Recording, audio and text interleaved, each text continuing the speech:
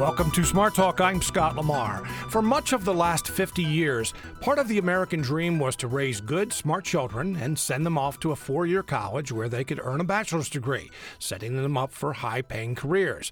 Many Americans lived it, and it's still true that a college degree, those who receive a college degree are paid more on average than those without a degree. However, what didn't get as much attention is training for jobs and careers in industries like manufacturing, construction, plumbing, welding, occupational therapy, and nursing. There's been a shortage of skilled workers in many of those industries for the past 2 decades. And even though those are good-paying careers, job openings often go unfilled. Talking about training and education for skilled workers, that's the subject of today's Smart Talk. Our guest, Laurie Grove, Director of Career Services with Thaddeus Stevens College of Technology. Ms. Grove, welcome to the program. Thank you. Glad to be here. Also, Vic Rogers, Associate Provost for Workforce Development at HAC, Central Pennsylvania's Community College. Mr. Harris, welcome to the program. Dr. Peggy Grimm. That's correct. All right. Yes, Administrative Director of the Dauphin County Votech School. Dr. Grimm, thank you very much for being with us today. Thank you for having me. All right. If you have a question or comment, give us a call, 1-800-729-7532. Send an email to smarttalk@witf.org. All right. I heard something over the weekend. This was on the BBC, and I can't tell you who said it, but the gist of it is that we do a good job of identifying skills of the future, but we don't do as good a job of identifying the jobs of the future. I want to hear what the three of you have to think about that. Well, that's a good question. This is Laurie. And basically, when we talk to parents, when we talk to students, and we try to help them figure out, what do you want to do when you look forward? One of the things that we don't do, or what we haven't, I should say, do, is help students identify really what it is that they want to do. What does that job actually look like? So many don't understand. As an example, you mentioned some of the jobs earlier. What does a welder actually do? Machine tool, computer-aided manufacturing, what is that? People don't understand what that job actually is.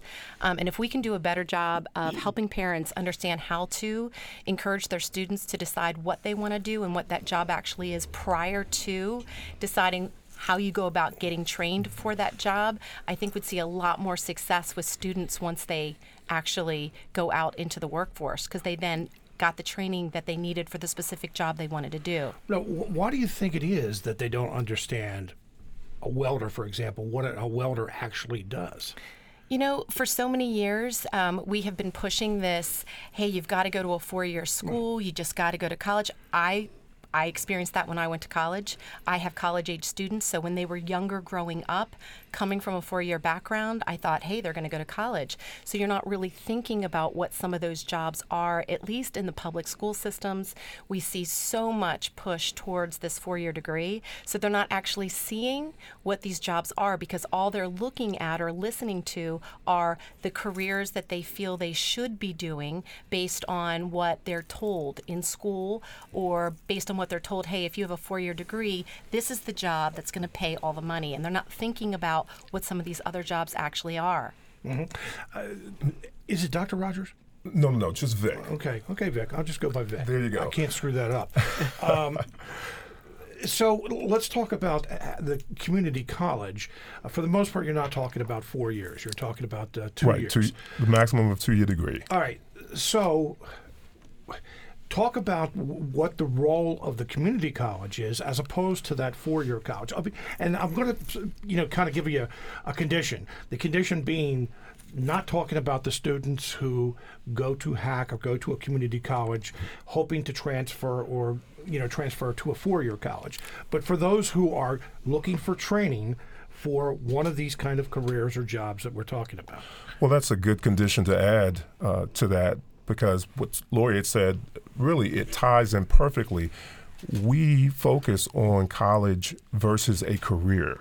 The career is whatever training you need to be successful in that, right? Versus just going to this blank slate of I'm going to a 4-year college.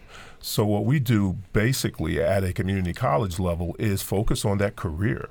So we want them to be able to to have their 2 years, and this is absent those transfer students you were talking about, but have that 2-year experience that gives them the skill sets and the ability to go immediately and start earning and taking care of their family.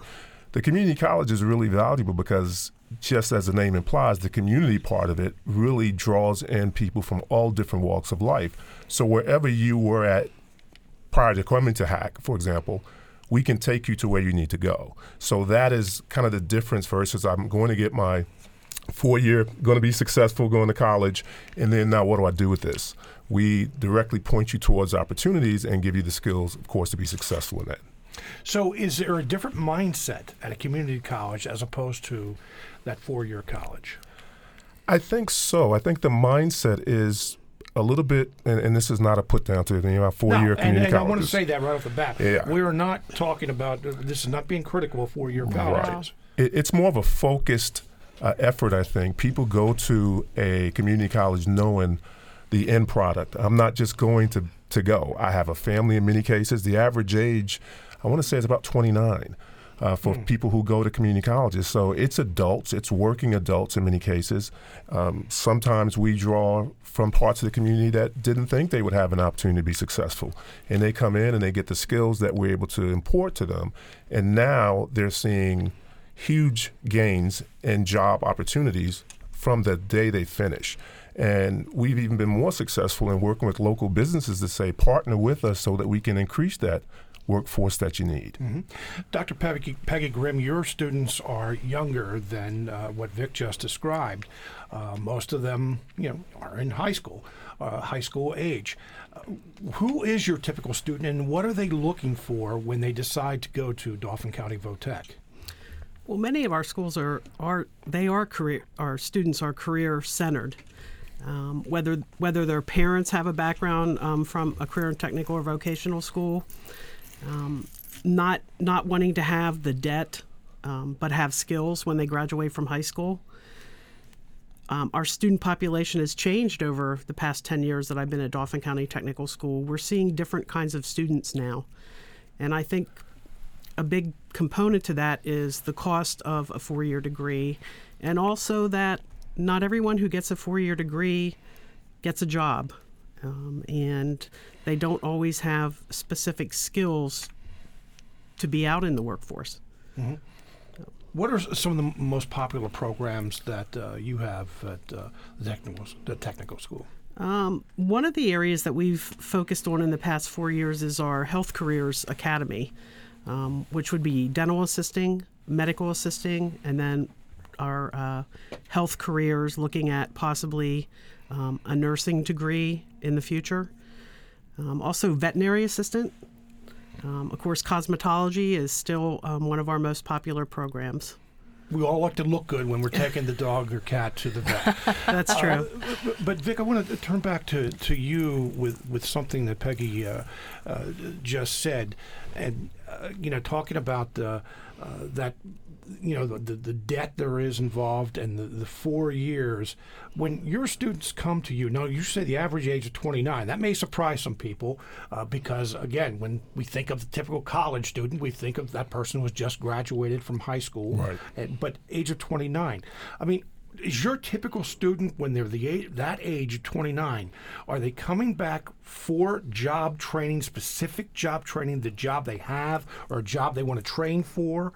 Or is this just that, okay, I did not get a college degree or I did not get a certificate when I was younger, now I want to? You just hit all the areas that bring them back. There you go. But it's what we see typically, though, is even for our younger population, when they get there, the opportunity to learn in that environment is crucial because it allows them to say, well, I thought I was going in this direction, but I really like this. And it's a small enough setting that they can explore that and have an opportunity.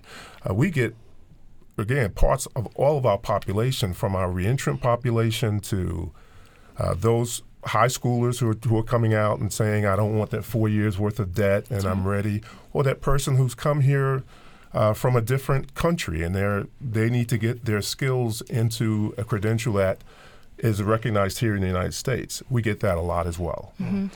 So, Lori, let me ask you this question, and I'd like to ask all three of you, actually, different parts of it. I was at an event last week where an economist was speaking, and he said that when he talks with businesses, employers, one of the biggest concerns they have is that they can't find enough skilled workers.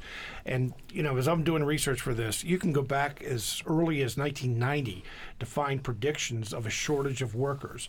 Are there job openings that are going unfilled because employers can't find workers with the skills or the training that they need? Yes, exactly. We talk about this every day. It's become a situation where, give you an example here at Thaddeus Stevens, really quickly just to mention what Vic had talked about students coming back.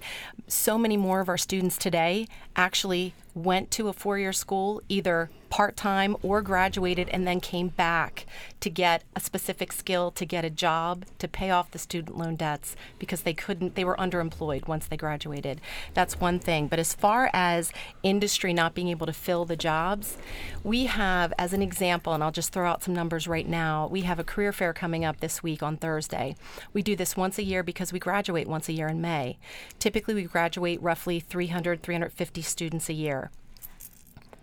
If we graduated every student, and every student that we graduated went into, and I'll just use manufacturing as an example, we can talk about construction later, we wouldn't come close to having enough skilled workforce to fill the jobs that are open just right here in Pennsylvania and central Pennsylvania even. So for instance, as an example, we've got 143 companies that are coming that day on the 16th to the college to recruit the students. Then of those 143 companies, if you multiply that by a minimum of 3 jobs each that they're looking to fill, and many of the companies that are coming are looking to fill far more than 10 jobs.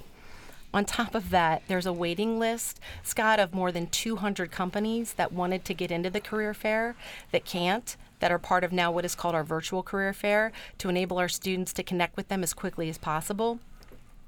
That number times again at least 3 to 5 openings, and again many of them could hire 10, 20 welders at a time. What's happening is the opportunity then for our students, whether they're coming out of HAC, whether they're coming out of the CTCs, out of schools like Thaddeus Stevens, who have the skill set, and this is a high technical, sophisticated skill set that's needed. So the opportunities for them are absolutely phenomenal. The scary part is, for the economy, is that if we don't allow our parents, our educators, to help change this whole dichotomy of what really should be as far as schooling, post-secondary for schools, for children, we're not going to have enough skilled workforce. And if we can't fill the jobs here in Pennsylvania, what's going to happen is some of our manufacturers, some of our construction businesses are going to be leaving Pennsylvania and going to states where they can find skilled workforce.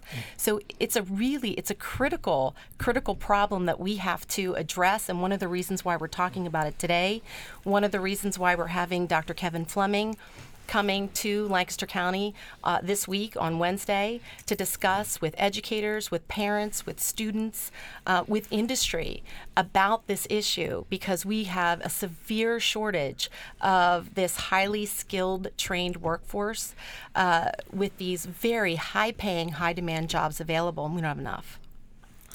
You know that almost sounds too good to be true. It does, and people can't believe it. It is absolutely a fact. Here's something you can do just for fun. Anybody out there wants to do it. If you just hop on Indeed.com, you do a quick search for welder, try machinist, try industrial maintenance technician. The list goes on and on. You will find thousands of openings right here in Pennsylvania. We don't have enough individuals to fill these really high-paying, high-demand, high-skilled jobs. We just don't have enough. I can't disagree at all. I mean, she's really speaking the conversation that we should be having here in Pennsylvania as a partnership, and it should be our 2-year schools, our technical schools, our career and technical centers, our parents, our businesses. This should be at the forefront of our conversation, because we're going to lose businesses. I've talked to businesses who've said, I might have to leave Pennsylvania because I can't put on a 3rd shift. They just are not finding those skilled people. And one of the things that we have to add is, as we move forward, the skills are going to increase. It used to be the old image of vocational training was you got caught with a cigarette and you got sent over there to do that training.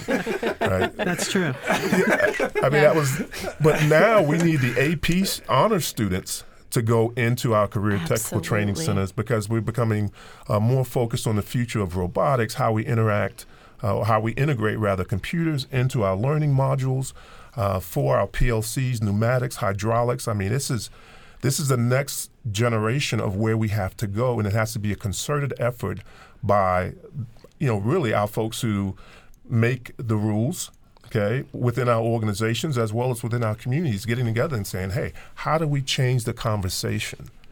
Peggy, something that Vic just touched on, there have been a lot of stereotypes over the years. I mean, I can remember when I was in school that you were either an academic or you were someone who worked with your hands, okay? I don't know how we got it down to just two types of people, but that's what it was. Today, I mean, just from what Vic described, a lot of these jobs do require some mechanical ability, but at the same time, it also requires math skills, engineering skills, being able to do a lot of thinking in your head. How has that your curriculum, changed, and how has your students, how have they changed over the years that you've been there? Well, the curriculum's changed. It's incredible, probably over the past 12 years. We're now a school with AP courses, honors courses, higher math, anatomy and physiology. Our whole academic course curriculum is nothing like it was 12, 15 years ago when we used to have shop math. Right. Those days are over. However, our biggest barrier is getting through to parents because what you just talked about, there's a stigma that comes along with what used to be called VOTech. We're a career and technical school, and that's how we refer to ourselves, although we do offer vocations. But we also have students who they know they are going to go on to a 2-year program after they leave us. We have college and the high school credits at Dauphin County Technical School, just like most other career and technical high schools do. We actually have a great partnership with Harrisburg Area Community College, where our students graduate with 9 to 12 college credits, especially in our health careers programs where they're moving on to HAC and going into an LPN or an RN program or some other health careers. So we look at our school as, in the 9th grade year, we actually do an exploratory to give students the opportunity to explore careers because, as we talked earlier, we don't always really look at the career and what that will be. But the face of high school career and technical education has totally changed. And as we move forward, one of our goals is to get through to parents. We hold open houses, of course, and I think we've gotten better at communicating to parents, but we have a lot more work ahead of us. You're listening to Smart Talk on WITF, your home for NPR News and all things regional. I'm Scott Lamar. Welcome back to Smart Talk, and we're going to be talking with our guest in just a moment or so more about skilled worker education and training and the careers that are out there. But we are in the midst of WITF's 2017 Roses campaign, and WITF's Transforming Health reporter Ben Allen joins me. Right, Ben, how are you this morning? I'm good, Scott. Good morning. So how are we doing Roses-wise? We are doing really well, actually. It's been a great campaign, lots of response from people. I believe we're sending roses so far to 38 states plus the District of Columbia. And remember, Scott, that deadline for national delivery for roses is 2 p.m. today. 2 p.m. today. So we're ticking towards those deadlines. Remember, $100 gets you red or rainbow roses delivered anywhere in the country. Could send them to a loved one. Maybe you want to send them to a college friend you haven't heard from in a long time, or maybe just somebody who takes care of mom or dad, or a teacher or a coach. Got red or rainbow roses. So as Marie Cusick was saying this morning, maybe it's a platonic relationship and you send those rainbow roses instead of the more romantic red roses. And then you can go for the dozen red or rainbow roses. That's a $125 contribution to WITF. Remember, let me just reiterate here, 2 p.m. deadline for that national delivery. That means that just about 4.5 hours to go if you want to get that order in and get those roses delivered outside of Pennsylvania. Yes, there may be some people out there who need to be reminded. It's the doldrums. It's the doldrums of winter, right? We woke up this morning. It was really windy out. Still is, isn't it? It was kind of gross. Yeah. Everyone's kind of ticking down to the spring and getting ready for that. So I think of roses as it's a nice surprise. It's a way to send somebody a message that, hey, we're thinking about you and we hope you're having a good day. And who doesn't like a little roses in their life? I picked up my order on Saturday for my girlfriend, brought them to her, and she was very happy. Everyone's very happy when they get roses. So how happy was she? I mean, kind of give me a description here. She was, I think that even though she expected them, because, I have cultivated that kind of relationship where I still believe in, taking care of the people we care for. But she's listening, isn't she? She's probably right across the street looking at her boss right now saying, I hope he's saying good things right now. So, no, she was really happy. And I think, okay, if I'm going to try and spin this, Scott, and spin myself out of this, I'm going to say, she, even though she expected them, they were a nice surprise. She went home, she cut the box off, she got the water in them, and everyone was happy. And they'll be hanging around. I think these roses are guaranteed for 5 days fresh, so they'll last through the week. Well, it's Royers, and these are high quality roses. I mean, they do arrive in boxes, unless you get the $240 2 dozen roses that come in a vase. Right. But there's baby's breath, there's greens along with it. Yeah. When you do this campaign, you kind of learned a lot about roses. I didn't know that before I started working here. Yeah, these are high quality roses. So again, WITF.org/roses or 800-233-9483. $100 gets you a half dozen red or rainbow. $125 gets you a dozen red or rainbow. Those are for national delivery. You can get them delivered anywhere in the country. 2 p.m. deadline for that. And then if you want local delivery, you can get even the big kahuna, as we've been saying, the 2 dozen red roses plus a vase for $250. And you can add that cute little bear, that 10-inch plush white bear. You can add that to any order for $10. So again, WITF.org/roses, 800-233-9483. I'm just going to mention this, Ben, before you leave here, that Fred Vigent yesterday, as we were comparing, because we have last year's bear and this year's bear. This year's bear, it is. It's even plusher. It's plusher. It's even plusher. It's got a more prominent smile, so it'll bring a bigger smile to your loved one's face. A more prominent smile. There's a lot to love there. Ben Allen, thank you very much. We'll talk to you a little bit later. Sounds good, Scott. We're talking about skilled workers, education, training, the jobs of the future, the careers of the future. Our guest today, Laurie Grove, Director of Career Services with Thaddeus Stevens College of Technology. Vic Rogers, Associate Provost for Workforce Development at HAC, Central Pennsylvania's Community College, and Dr. Peggy Grimm, Administrative Assistant at Dauphin County Technical School. If you have a question or comment, give us a call, 1-800-729-7532. Send an email to smarttalk@witf.org. You also can leave a question or a comment on WITF's Facebook page. Also, go to Twitter. We are at SmartTalkWITF. Again, that phone number, 1-800-729-7532. Let's take a phone call from Michael in Harrisburg. Michael, you're on the air. Yes, good morning. Good morning. Listening to your show, I'm the owner of a small HVACR company, and I think one of the biggest things that we see in the training coming out of vocational schools and for-profit technical at this point is we get a lot of people that have a lot of theory being taught to them, but very little practical experience, very little bench time. And that is a real deterrent when they get into the field because they have no practical sense as far as skills related to the trade. Do you have, let me ask you this, Michael, have you had issues or a challenge finding workers? Absolutely. We are now to the point that we actually will accept applicants with no training at all and train them in-house. Because, again, we find that the practical side of the training they're receiving in the technical schools is a lot steeped in theory, not much in the way of practical training, which is very important moving into this specific trade at least. What kind of salary are you talking about for a starter?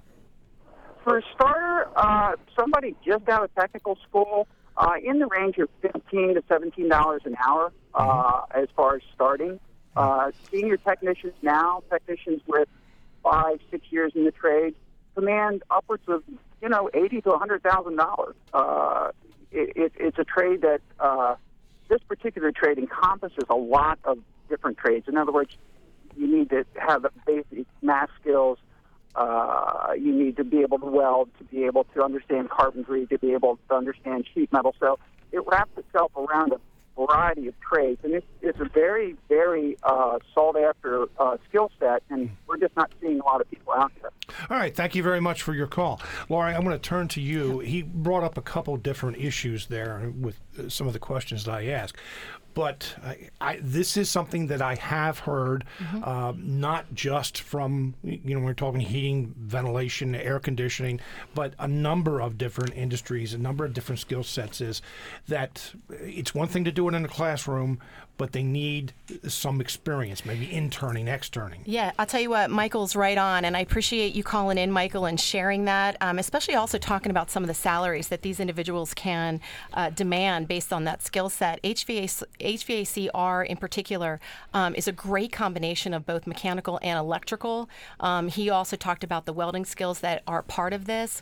But he also, one thing that's really important that we need to think about as moving forward is these individuals that are coming out really do need to have practical work experience. So if I talk specifically just about Thaddeus Stevens, one of the things that is really unique, I think, about the college is, number one, our mission is kind of twofold. So on one hand, it's incredibly important to us that we are educating those students who are financially disadvantaged, who in any other situation may not even be able to get an education. So on the other hand, the other piece of that is that we will only offer curriculum in fields that actually have live jobs attached to them. If there are not actual family-sustaining income jobs available to our students when they graduate, we're not going to do the curriculum. Then couple that with the fact that our hands-on kind of component, if you will, they get theory, and immediately after that theory, they put that hands-on work either in the classroom, in labs, on projects, working with industry. A huge majority of our students will actually work in their field the summer between their first and second year. This past summer, we had over 270 students interning, actually working in industry. Of those students who interned for the class of 2016, more than 97% of them had full-time job offers prior to graduation, and it's because of that industry component. They are hands-on not only in their lab once they learn the theory, but then they actually work out in industry with experts in the field so that when they come back for their final second year, they are so much further ahead and they know exactly what it means to be out in industry. Peggy Grimm, let me ask you about the younger students at the technical schools. Do they get out into the community and get that hands-on experience, or is it mostly classroom experience? There is an opportunity in the senior year to be out working in industry. It's difficult for us to get placements for all of our students. I totally agree. I've heard the same issue with our graduates coming out into the workforce and not really having the skills and maybe the experience that they're expecting in the workplace. But I would ask, give us the opportunity to send our students to you on an internship basis or cooperative education, because they are young and they need a mentor, and they do need on-the-job training. To believe that a high school student is going to walk off of our campus and be, a professional, completely trained, walking into the workforce, not needing some mentoring, that is impossible. So, Vic, you said earlier, well, the three of you do, your institutions, but you talked earlier about working with employers, working with businesses. Is this something that Michael described that needs to be done more? Oh, it absolutely does, because they're the experts. We can have all of the theory and curricula to drive what we teach, but it has to be guided by the expertise of the profession itself. One of the things that Dr. Ski led us down the path towards earlier, or towards the end of last year, is an apprenticeship programs. Right. So we've now started apprenticeship programs at HAC, with specifically in our skilled trades, a machinist and tool and die, and also a new one called industrial manufacturing technician. Now, only 8 states have been allowed to do this particular training. Pennsylvania was picked to be one of them as well, where the U.S. Department of Labor will recognize an 18-month journey worker who gets the basics done. Now, for some people, they're kind of looking and saying, what is all of this about? But it essentially gives a two-way training. It's training during the day when they're working at the company. They're being mentored. They're being guided by the expertise that's there, that's getting ready to leave in a few years as they retire out. And they're coming to a HAC in the evenings to get the technical training.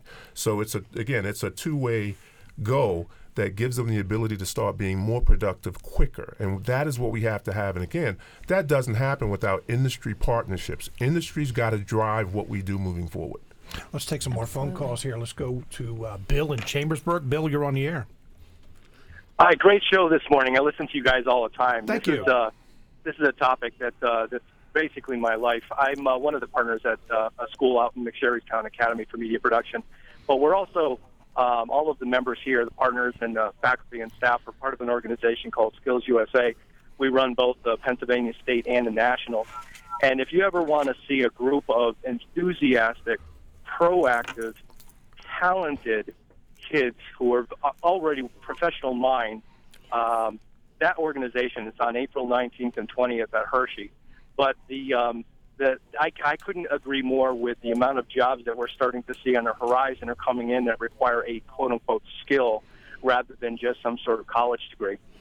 So I guess with this whole different, we're starting to see people like Mike Rowe from Dirty Jobs that's on a national campaign to bring attention to careers and the technical skills and trades. So I guess the question to the panel would simply be that, are we starting to see the stigma shift from the career and tech centers being, for lack of a better word, like the dumping ground for the non-academic, that we're starting to attract a lot more academic-type students? And are we getting more of an open acceptance to going to the career trades rather than just blindly enrolling into a liberal arts program at a four-year college or university? And I will take my answer out the air. Hey, Bill, thank you very much for your call. You kind of touched on this, but Peggy? Yes, absolutely. I said it earlier. We're definitely seeing a shift. It's slow.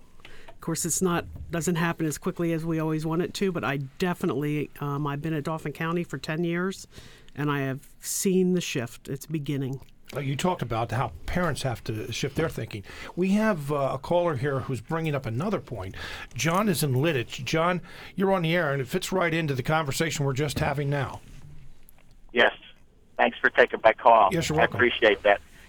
What I question is how we get into the high school level of training and how we can get our guidance counselors, people who are, actually the ones that are sending the children to these programs for VOTEC or for on-the-job training versus going to college. It seems like the focus for guidance counselors now in high schools are just that, to get as many kids as they can into the four-year programs.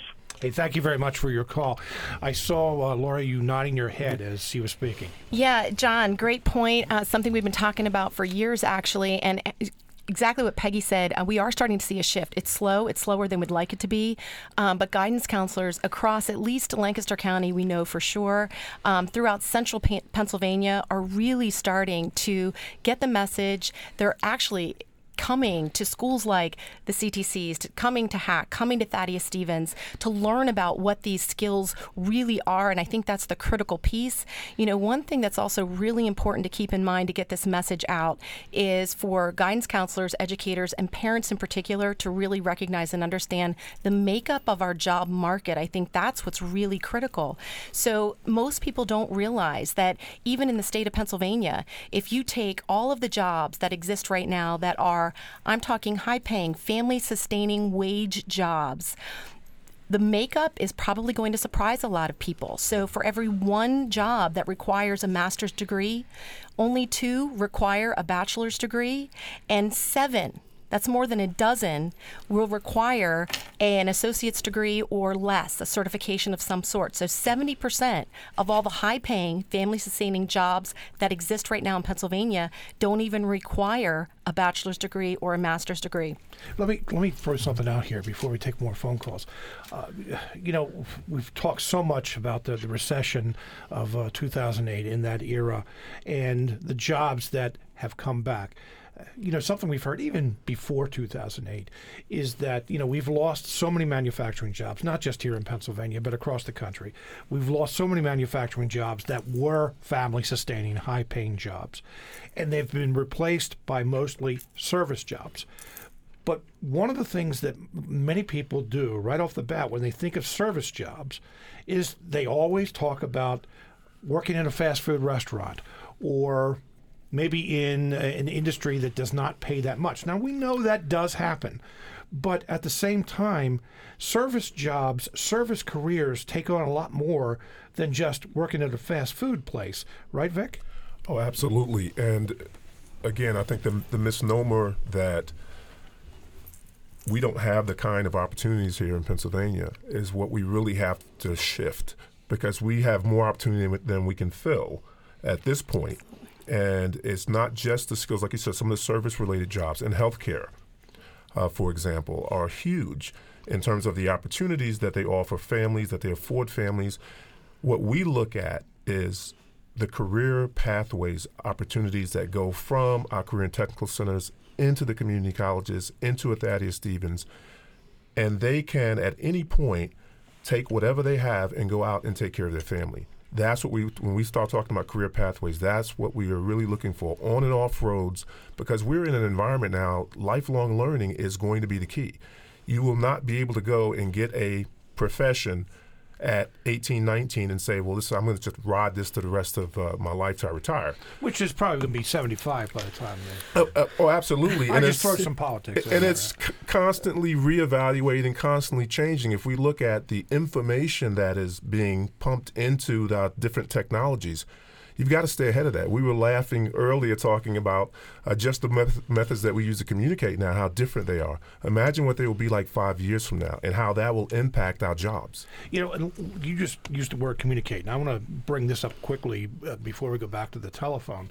One skill that, it's only maybe in the last 10 or 20 years or so that was kind of downplayed amongst those who worked as what are now described as skilled careers, worked with their hands, mechanical, was you didn't have to worry about communication skills. Well, the technology demands it for one thing, but employers are also saying we need people who can communicate, whether they're working with their hands or not, right? Exactly. I mean, we teach soft skills. That's part of every program. Our students can't graduate and go out and be in the workforce and not be able to communicate appropriately and properly with, their coworkers, their management, their supervisor. So we hear that. We also hear that, and we work on that. We prepare our students to go through an interview process and talking about what they should be, how they should be dressed, and how they should appear, and that they sell their skills and their talents. Is that a challenge, Laurie, when we have so many especially young people, but everyone nowadays, using their technology on their cell phones, on their iPads, their communication skills or their communication method that they prefer is through, not email, because that'd be really 2005 if I said that. But, You bet. that they're, communicating other ways. Yeah, it's interesting. Actually, Vic and Peggy and I just had a conversation really quickly about this in the room prior to coming in here, about how students really communicate internally within the college, but employers in general. It's one of the things that we hear constantly and we hear about the soft skills, and they're calling them now employability skills. So these are skills where they already know they get the technical skill. So if they're coming out of some of these programs, they know that technical piece is going to be there, but students still, the new employees coming in, they need to be able to communicate not only with their supervisors, but with each other. They need to be able to take direction and give direction, both verbally and written, and those skills are not necessarily, innate with these students today. So they do have technology. So we need to do a better job of helping prepare them. How do you use email? You might not like it, but in the business world, if your boss sends you an email, you need to read it, and you need to be able to respond to it in a professional manner. So it's something that we deal with every day, and we struggle with it, and it will continue to be, but that's part of our job, is to help encourage our students to have those skills, because employers absolutely demand it. Using a text is fine, but make sure that you're articulating what you want to say correctly and professionally. Social media. It's a phenomenal networking resource for industry. However, make sure you're using it professionally and appropriately. And it's something that, Peggy deals with every day with her students. It's something that Vic deals with every day with his students. And it's something that we will continue to deal with Thaddeus Stevens students. And it's important that employers continue to demand it. Because if they continue to demand that our students come out prepared and are professional communicators as well, we'll continue to try and keep that level as high as we can. But that's a struggle in this day and age. Let's take a phone call from Judy in New Cumberland. Judy, you're on the air. Or excuse me, I guess we're with, is this Phyllis? Yes, it is. Okay, Phyllis, sorry. Now let's go on the other side of the river. You're in Lancaster. Phyllis, yes, what's your question or comment? And I am somewhat on the other side, although I don't want to frame it in that way. But I do want to put quickly in context. My father, who was a banker, was instrumental in setting up Lancaster Votech School. And I feel very strongly about the great jobs that the three of you do. And also, if I were in your positions, I would be perhaps articulating somewhat of the singular arguments that you are. I've been in education for 40-some years on every single level. And it seems to me that it would be great if technical, vocational, could be joined, as it was many years ago, with so-called academic subjects. Because I think if we look at some other data and some other studies, we'll see, for instance, one, that the CEOs out in Silicon Valley send their children to Waldorf School, which has both the hands-on education, no technology. I mean, it's a very interesting combination that I would like us to talk about for all students at all levels. And furthermore, I've heard so much talk about money and getting a job. And I've heard almost nothing about what the student is truly interested in. Mm-hmm. Okay, well, thank you very much for your call. She raises some good points. Who wants to address that? I think I've always said that at Dauphin County Technical School, one of our missions is for students to find what they're passionate about. Because I think that's really lacking in many of our traditional high school systems. Our students come in, and we sometimes have students who have had probably not the best experience thus far in the public school system. And that's probably one of the reasons why I smile each day, because I see students who found their passion, and it turns their world around in school. Their experience becomes totally different. And that So I would say we are passion builders at the high school level. I believe that's part of what our job is. And I think that's important. I mean, just Phyllis, I completely appreciate what you're saying. And I agree as far as having the general education or liberal arts or humanities courses, that's important to be a well-rounded student. And I think many of our students that are getting this technical education, one thing we don't talk about are the humanities, are the requirements, the English, the math, the social sciences that students still are required to take. So that is part of it. And I really do hear what you're saying. I do certainly appreciate you're being concerned that if we're focused so much on the job that we're not taking into account what students really want to do. And I think that's important, and we want to continue to encourage their passion. I think the talk today is really more about how do we kind of shift our educational system to recognize where jobs actually exist. And I think that's one of the reasons why we're here today talking about the subject. We have an email from Lisa, has a really good question. She says, what's being done to recruit women to these traditionally male-dominated fields, machinist, welding, electrician, plumbing? For example, it's stated that cosmetology is one of those popular fields. I guess that's probably where the majority of the female students are enrolled, but I wonder how many graduates with that particular training are actually making a career of it or are able to make a living at it. Big difference between the money that can be made cutting hair versus fitting pipes. What about recruiting women? We do that. And I'll just jump in But just how? really quickly. But how? By actually working with the high schools, by getting out into the communities especially. Now, one of the things that, to go back to Phyllis's point, part of our mission statement is creating opportunities and transforming lives together. That's what we do. And so we're looking for opportunities to engage with all sectors of our community, not just men, not just women, those who are having financial challenges, those who might not have believed that college was an opportunity for them. So we look at people as an opportunity to get them where they want to go. And we don't care what that gender is. We don't go in with the stereotype of only the guys should go into the CNC machining, or the ladies just need to go to nursing. We want to meet you where you're at and give you the opportunity to be what you want to be. Do you have more women who are, just as Lee's described, who are looking to be machinists, who are looking to get into welding, those are high-paying jobs? Do you have more women who are willing to do that? That is something we're working on every day. Right now at Thaddeus Stevens, we have a female population of just over 7%.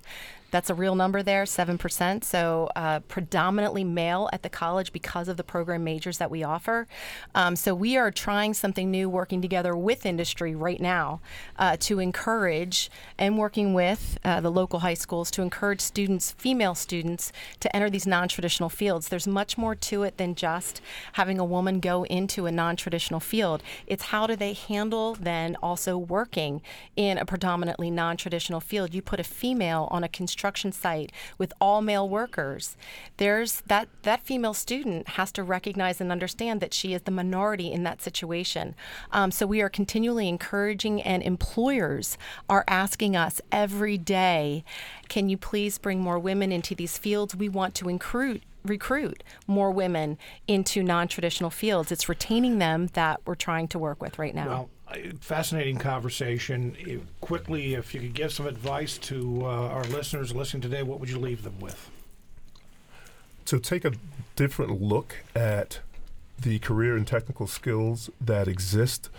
I always say this to parents or to students when I talk to them. Do you want to stay with your parents forever? And no hand goes up. Everybody wants to have an opportunity to get out and start their own life.